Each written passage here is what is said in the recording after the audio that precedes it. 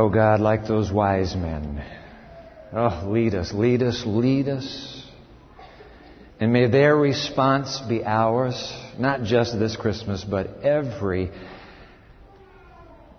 step across the uncharted journey ahead. May the star guide us, we pray, in Christ's name. Amen. Speaking of those three kings that the bells just played for us, did you know, true, this is true, did you know that the wise men stayed in motels on their journey from the east to the west? Absolutely true. Thanks to my friend Stan LaBianca, who is an anthropologist and archaeologist here at Andrews University, I'm going to show you some pictures right now of one of their motels. It's called a caravansary. The caravansary were motels for the business travelers of the East 2,000 years ago. Underground caves dug right out of the desert sand. And before I put the pictures up, let me just read to you this note that Stan sent to me, so you get a little bit of a feel for what you're about to see. Fascinating. Hi, Dwight. Attached is an image showing the inside of an ancient cave, what you're about to see, located on the outskirts of Amman, Jordan. You know where that is, a city of the Decapolis known in the time of Christ as Philadelphia. Dating, based on archaeological and epigraphic evidence, the carvings inside, dating to the centuries immediately before and after the birth of Christ. The cave was located by Andrews University archaeologists in 1993 while conducting an archaeological survey in the region to the south of Amman. The cave has a panel in the back which contains a large number of Bedouin tribal marks. You'll see those. Drawings of camels and donkeys and the names of certain specific tribes written in Thamudic and Sephatic, two very similar types of pre-Islamic Arabic scripts commonly used by tribesmen from the East 2,000 years ago. Two drawings illustrating how this cave might have been used by these Arab tribesmen follow in separate slides. These are drawings by Rhonda Root, who is here at Andrews University, professor in the Division of Architecture. She is a professional artist. You'll see those in a moment. What is significant about this cave and its inscription panel is that it lends support to your point about Arabs roaming the deserts to the east. There is no disputing that these caves were used by pre-Islamic Arab tribesmen. So far, no one has attempted to search the panel to see if there might be any signs on it that could link directly to the story of the wise men. Let's put those pictures up on the screen now. There is a caravansary. That is a motel 2,000 years ago for travelers in the east. Now, Rhonda has brought her artistic eye to that to give us a sense of what that actually looked like 2,000 years ago. You see that? Right out of the desert. That motel comes springing up, and travelers would stop there, be fed, sleep, and then head on the rest of their journey. Inside the caravansary, there are the inscriptions. Nomadic Bedouin Arab tribesmen put those inscriptions up there. In fact, here is Rhonda's rendition of that. They would tell the story. They would describe perhaps those who came to visit. All of that, archaeologically now verifying that in fact in this Transjordan region to the east of Israel, even our three wise men would have spent their days in those motels. You know, they traveled at night, didn't they? So they would spend the days in the caravansary, and then at night they would follow that star. We three kings. We don't know if they're really worth three. We really don't know much about these three, as it were, these heroes of the Christmas story. We don't know what they look like. We don't know the route they traveled, though now we can picture the motels they stayed in. We don't even know the quantity of their gifts. I have those three gifts right here. My friend Conrad Dembski dropped by the office the other day and he said, "Hey, Dwight, look, here are the three gifts that the wise men brought." Very interesting about these three gifts, by the way. Did you know that 5th century Arabia, 5th century BC, Arabia, they specialized in the production, and I'll let you look in just a moment. They specialized in the production of frankincense and myrrh. In fact, Herodotus, the Greek historian, 5th century BC, wrote that these two products, frankincense and myrrh, could only be procured in Arabia. Thus lending support, corroborating support to our previous teaching that indeed these three wise men were Arabs. You weren't here for the previous 2 teachings. You go to our website and you can download those teachings on podcasts, and you can listen to it at your leisure. So Conrad says, hey, take a look at these. I want to be very careful with these because here they are. Here is the gold. I'm not going to open this. I have no idea. Can you see that on the screen there? Yep. This is the gold. There's the gold, and a little tag at the bottom of this. I opened this up to smell. It doesn't have the smell anymore. Don't think this is 2,000 years old, but this is the frankincense. This is the frankincense. And this one right here is the myrrh. Isn't that something? Frankincense and myrrh are only produced back in those days in Arabia. Good. Thank you very much, David. Now, let's face it, ladies and gentlemen, and thank you, Conrad Dembski, for that. Let's face it, there is so little we know about these 3 Arab strangers who came seeking Christ. But there is just one.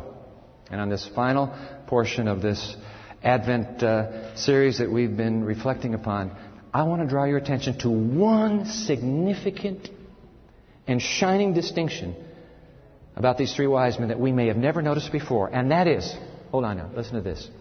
In the entire Christmas narrative, in the Gospels, from stem to stern, the entire Christmas story, the wise men are the only ones. They are the only ones. Not the shepherds. God bless those country lads. Maybe some of them were older. Not Simeon and Anna. You remember those 2 elderly saints that would later meet the Christ child in Jerusalem's temple at his dedication. Not Jerusalem's hierarchy of the religious elite who refused to believe. Not even Joseph and Mary. This is what's astounding. Only these kings, these Arab kings from the East, in the entire record of the Christmas story, they are the only ones that worship the baby in the entire story. Nobody but the wise men worships the Christ child in the Christmas story. Open your Bible one last time, please, to the Gospel of Matthew, St. Matthew, chapter 2. One more reading together. Part 3 in this Advent series. Matthew chapter 2. If you didn't bring a Bible, grab that pew Bible in front of you. It'll be page 649 in your pew Bible. Isn't this something? They're the only ones. Watch this. Matthew chapter 2. We've read so many verses in this. We'll cut to the ending of the story. Drop down to verse 9, please. Matthew chapter 2, verse 9. I'm in the New King James Version, which will be the version you have in your pew Bible. And it'll be the version we have on the screen. Matthew chapter 2, verse 9. Let's read. And when they heard the king, so they've had this private audience with King Herod. We noted that last time. They departed. And behold, the star which they had seen in the east went before them till it came and stood over where the young child was. Now verse 10. When they saw the star, they rejoiced with exceedingly great joy. And that's where we hit the pause button last time. But let's move on now. Verse 11. And when they had come into the house... Watch them now. When they had come into the house, they saw the young child with Mary his mother and fell down and worshipped him. And when they had opened their treasures, they presented gifts to him, gold, frankincense, and myrrh. Then, verse 12, being divinely warned in a dream that they should not return to Herod, they departed for their own country another way. The only ones, mark it down, the only ones in the entire Christmas narrative that worship the baby are these wise men. Question is why? I mean, was there something about the surroundings of that baby that was a huge clue to the regal residence of this newborn? Anything in the surroundings? Are you kidding? Impossible. Joseph and Mary, I remind you, are still residing in Bethlehem's inn's stable. Now, I got to tell you, I have had a difficult time here with the Christmas narrative. We've never talked about it. I just, once in a while you live with some of these questions and you say, I don't understand how it fits. I'll be honest. Trying to somehow harmonize the obvious discrepancy between Luke and Matthew's 2 accounts. These are the only 2 accounts of the birth of the Christ child. And I haven't been able to make them fit. Because in Luke's account, the record is very clear. He was born in a backyard cave. He was born in a manger where they keep the animals, and that was a backyard cave. That's Luke's story. But in Matthew's story, which we just read, in Matthew's story it says, when they came to the house. So which one is right? Was he born in a house or was he born in a stable?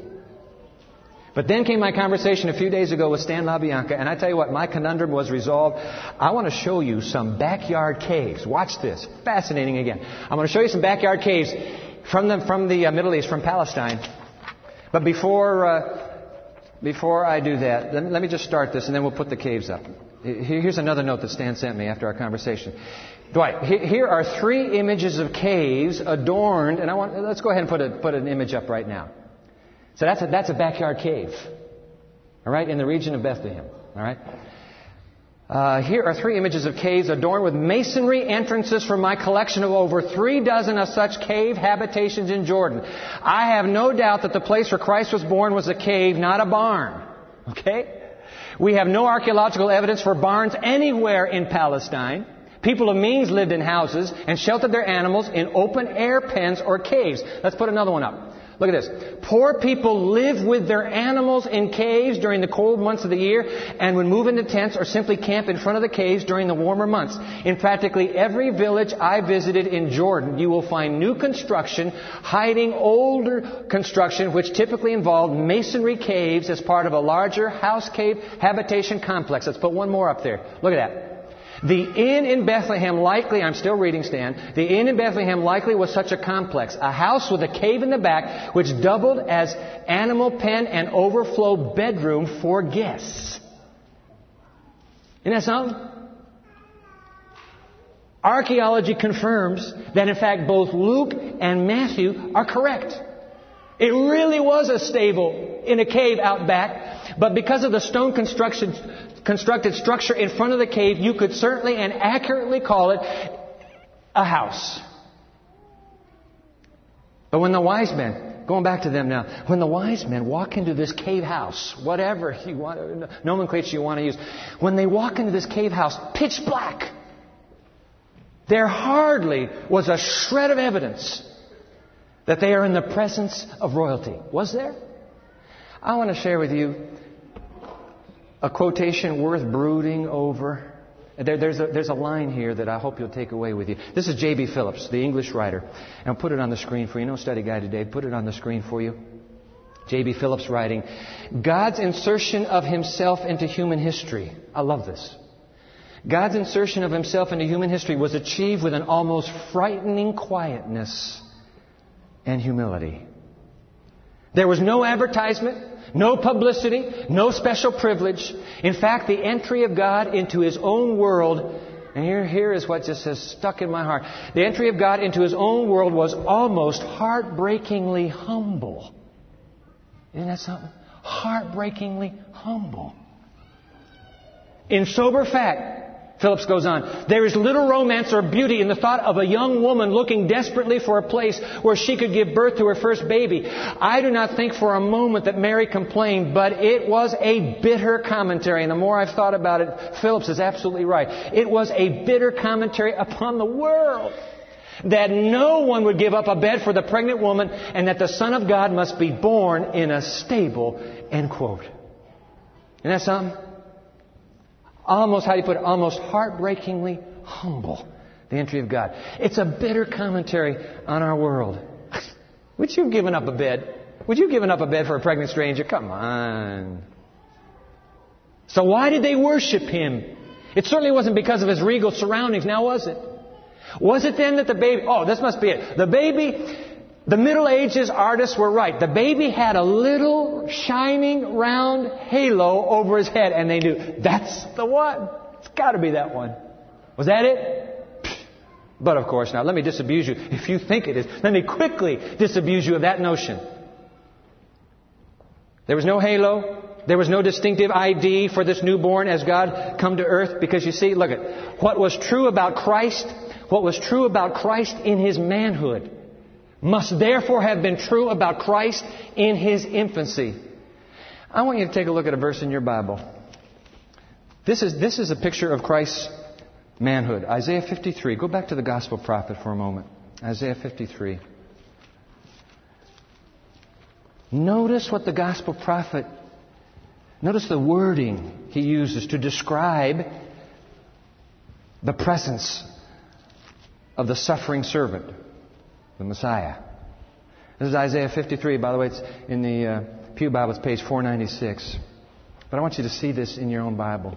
Speaking of the one who was Emmanuel, who would come to earth. For he, this is verse 2 now, Isaiah 53, verse 2. For he shall grow up before him, before God, as a tender plant, and as a root out of dry ground. He has no form or comeliness. See? Nothing. And when we see him, there is no beauty that we should desire him. Verse 3, he was despised and rejected by men, a man of sorrows and acquainted with grief. And we hid, as it were, we hid our faces from him. He was despised, and we did not esteem him. In other words, ladies and gentlemen, there was nothing in the physiognomy of Christ that was remotely, nothing about him that was remotely physically attractive. Ooh, I'd like to follow that guy. There was nothing in him. In fact, 100 years ago, these words are written. Let me put them on the screen for you. Jesus labored constantly for one object. All his powers were employed for the salvation of men and women. Every act of his life tended to that end. He traveled on foot, teaching his followers as he went. His garments were dusty and travel-stained, and his appearance was uninviting. Not neutral. It was uninviting. Whoa, please. Isn't that something? And his appearance was uninviting. But the simple pointed truths which fell from his divine lips soon caused his hearers to forget his appearance and to be charmed, not with a man, but with the doctrine he taught. Sometimes you and I are a little bit envious. I mean, come on, let's be honest. We see people walk by us and say, man, why was I born the way I was? Look at Jesus. When he came, there was nothing. In fact, he was almost uninviting. Like, please. The God of the universe laid it all aside. No beauty that we should desire him. No physical attraction. Let's also be honest. There's some people that I'd like to follow that woman. I'd like to follow that guy. Hey, a bit of charisma there. Nothing. Zero. We had our annual staff retreat this last week, and we were discussing Jim Collins, his book Good to Great. And in the first chapter of his book, he talks about level 5 leadership. The greatest companies in the United States, they have found, are led by level 5 leaders. Level 5 leaders are noted for their profound modesty and humility. I mean, it's the exact opposite that you would expect from a great company. They're known for their humility. And so we're sitting here in our staff circle, kind of ruminating on that, thinking that, Jesus was classic level 5, wasn't he? He operated out of personal modesty and humility. And in fact, Tim Nixon, Pastor Tim, who was on the roster with me today, Tim pipes up and said, hey, wait, that's absolutely true, because you think about it. When John the Baptist is trying to show Jesus to his disciples, he has to keep saying, hey guys, I know it doesn't look like this. There he is. He keeps saying it over and over. Behold, look, there he is. Look. There was nothing in Christ that said, wow, a leader, I want to follow that man. Zero. What did we just read? His appearance was uninviting. There was no beauty that we should desire him. And if that was true of Christ as a man, it had to have certainly been true of Christ the child. No halo to identify him. So how do they know? Here's the question.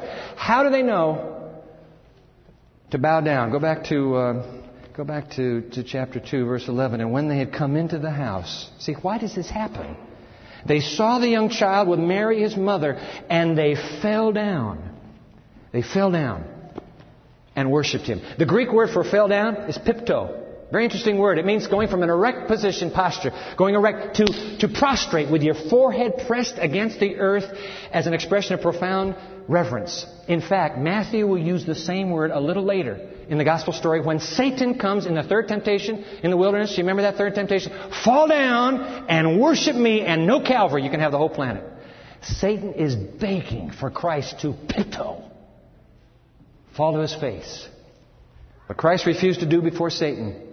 The wise men freely did before the Christ. How's that read? And they fell down and worshipped him. I want you to just just for a moment, wrap your mind around that scene.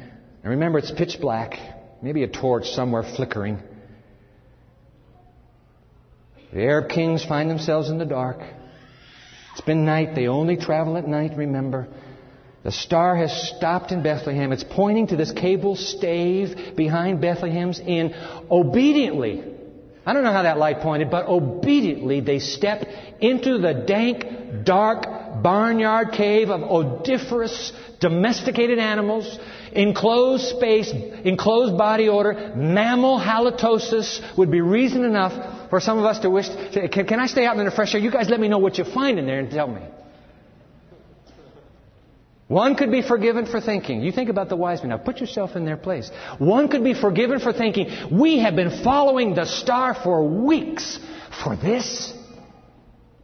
I mean, one would be tempted to wonder if one of the wise men said, hey guys, stay right here. I'm going to go back out. I've got to make sure that this star is pointing down on this thing. Is it down on here? No royal entourage. No government dignitaries, no accoutrements of majesty, nothing but a hole in the side of a hill. 2 parents and a baby. And the baby's parents, as far as these Arab kings, these Arab scholars can tell in the glow of that single flickering torch, they appear to be 2 very, very humble peasant people, whom you would never ID out of a police lineup if you were asked to pick. Please pick the mother and stepfather of God, Almighty God. Pick them out of this ID line. You never would have picked them. And the baby, this newborn that they have been traveling for mile after mile across hot and cold desert sand. The baby isn't even in a bed or a cradle. The parents have fluffed up a box of cow feed into a makeshift bassinet. That's all it is.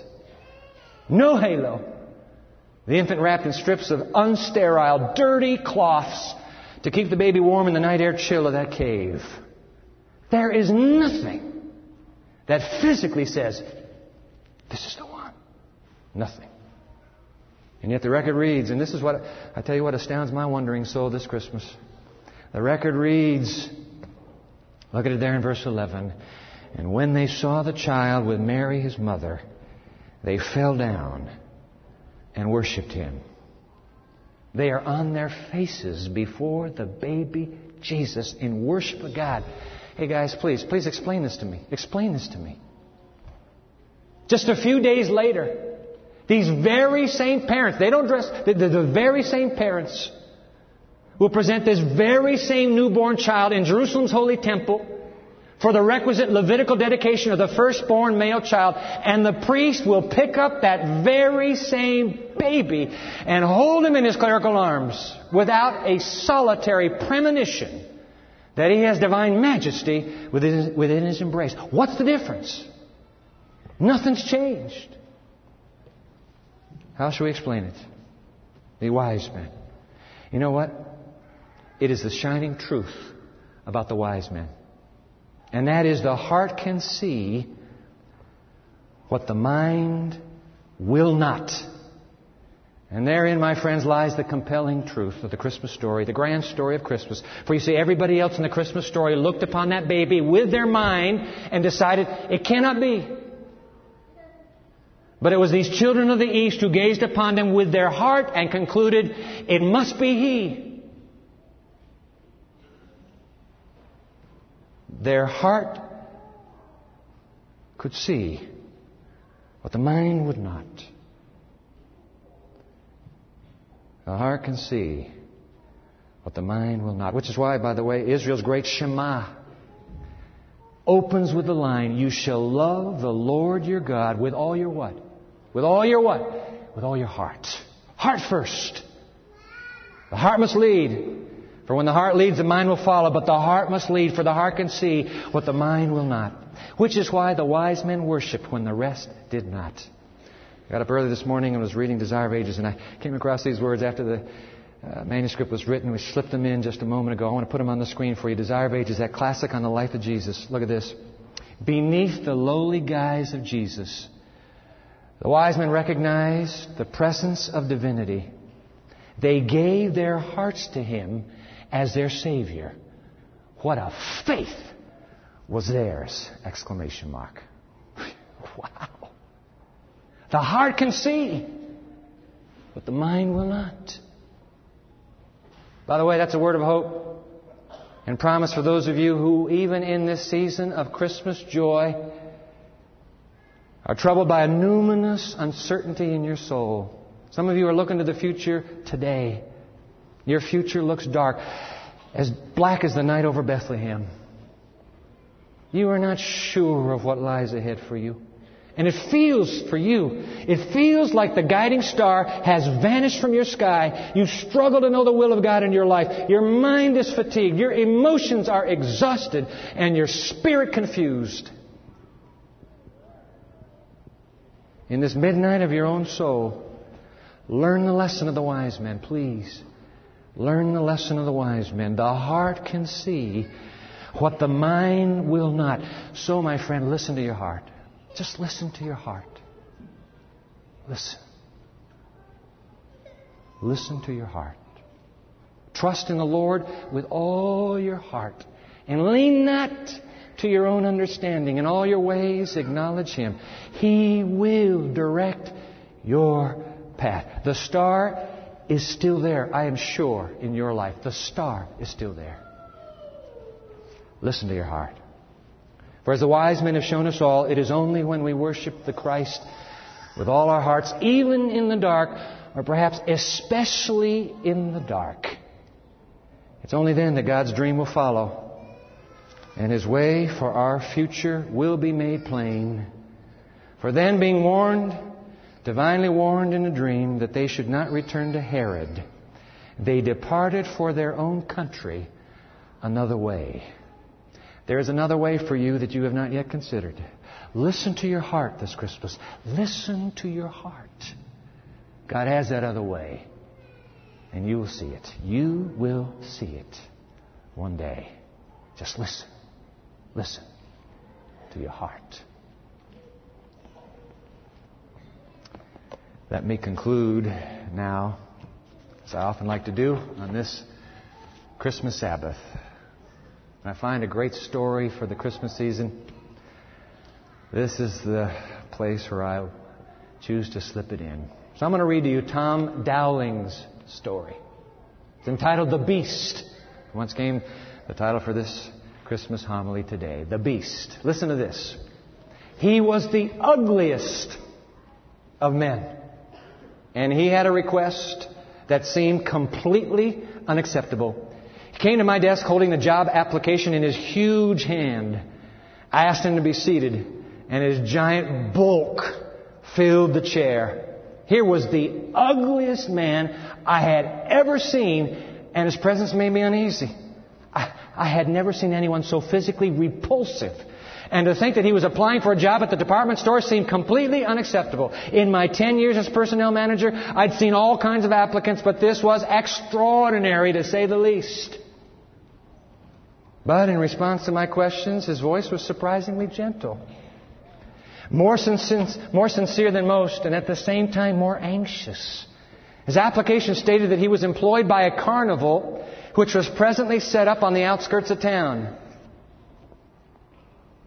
You're already employed, I said to him. So why is it that you'd like this temporary job at the store? Well, sir, he replied, it's just the kind of job I've always wanted. There may be many applicants for the job. I told him the competition is very keen. I know that, he answered. His beady eyes searching mine. But I'm willing to take the job without pay, and the hours won't conflict with my job at the carnival. Well, I said finally, if you should get the position, you'll be paid at the advertised rate. He shrugged his gigantic shoulders. I'd still want it if it paid nothing. I've never wanted anything more, sir. Never in my whole life. I dismissed him then, advising him that he would be considered fairly along with the other applicants. At the door, he turned and thanked me, his great ugly face sending shudders through me. And for the rest of the day, I could not forget him. When sheer repulsiveness comes into your life, it's not easily forgotten. But there was more to this man than his pitiful, frightening features. His sincerity, his desperation clung to my memory. And I was determined that he, as one of God's creatures, was entitled to a fair opportunity. Perhaps I was being foolish, reckless even, to consider him, but there was nothing else I could do and still call myself a human being just as he was. All that night, I couldn't sleep.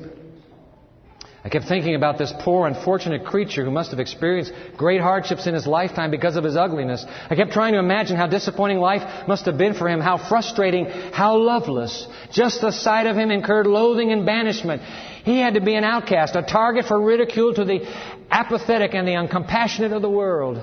The next day, I decided I had to see him in his own environment, so I went to the carnival grounds feeling like a spy. It was something I had to do before I decided which applicant would get the seasonal job. I had to see for myself what type of work this man with the beast-like features and the angel-like voice did. After some searching and questioning, I was directed to a tent over which hung a sign reading, "The Human, Beast." Not wanting to think much about this distasteful announcement, I bought a ticket, went inside, and stood in the back row of a large group of curious people. At last the lights dimmed and a spotlight played on a crudely built stage. In a few minutes he emerged from behind a curtain. Gasps of horror rose from the crowd. Children screamed, and mothers who should have known better than to bring them in there in the first place hugged them to their breasts. He was painted unearthly colors, and his great bulk was bent under the weight of chains which surrounded his massive body. Back and forth across the stage he writhed, uttering deep guttural groans and the snarls of a caged animal. He was indeed the beast he played, and my heart ached for this man who had sat before me only yesterday and pleaded for an escape, no matter how brief, from this agonizing role he played before a jeering and ridiculing mob of thrill-seekers. The only time he seemed to break out of the frightening character was each time someone would hustle a child from the tent. His sad eyes followed the children with sheer, unmistakable anguish. I waited until the tent was emptied, then made my way inside the curtain, and I found him. He looked at me in shame. "I wish you hadn't come here," he said in that soft voice. "I wish..." "If you still want the job," I said to him, "it's yours." His giant head nodded in disbelief. "Oh, yes, I do." "Then be at the store tomorrow afternoon at 4, I said. And again the great head nodded, and I left. Next day, because of other duties, I wasn't able to be at the store when he started on the job. I arrived at 6 o'clock and went directly to the toy department. And there he was, surrounded by a great multitude of delighted children. The expressions on their faces told me that I had not made a mistake. The face which had brought jeers and hoots from so many others so many times in his life at the carnivals was now hidden behind a white beard, and his huge frame clothed in the red and white suit of Santa Claus. The eyes which had chilled people to the bone were no longer sad, but filled with tears of joy as he took one child after another onto his lap, playing for them the wonderful friend of children they all loved and trusted. The end. It's true, isn't it? It's true. The heart can see, but the mind will not. Then let us look with all our hearts this Christmas. And we too, I believe, we too shall see Him whom to see and know is life eternal.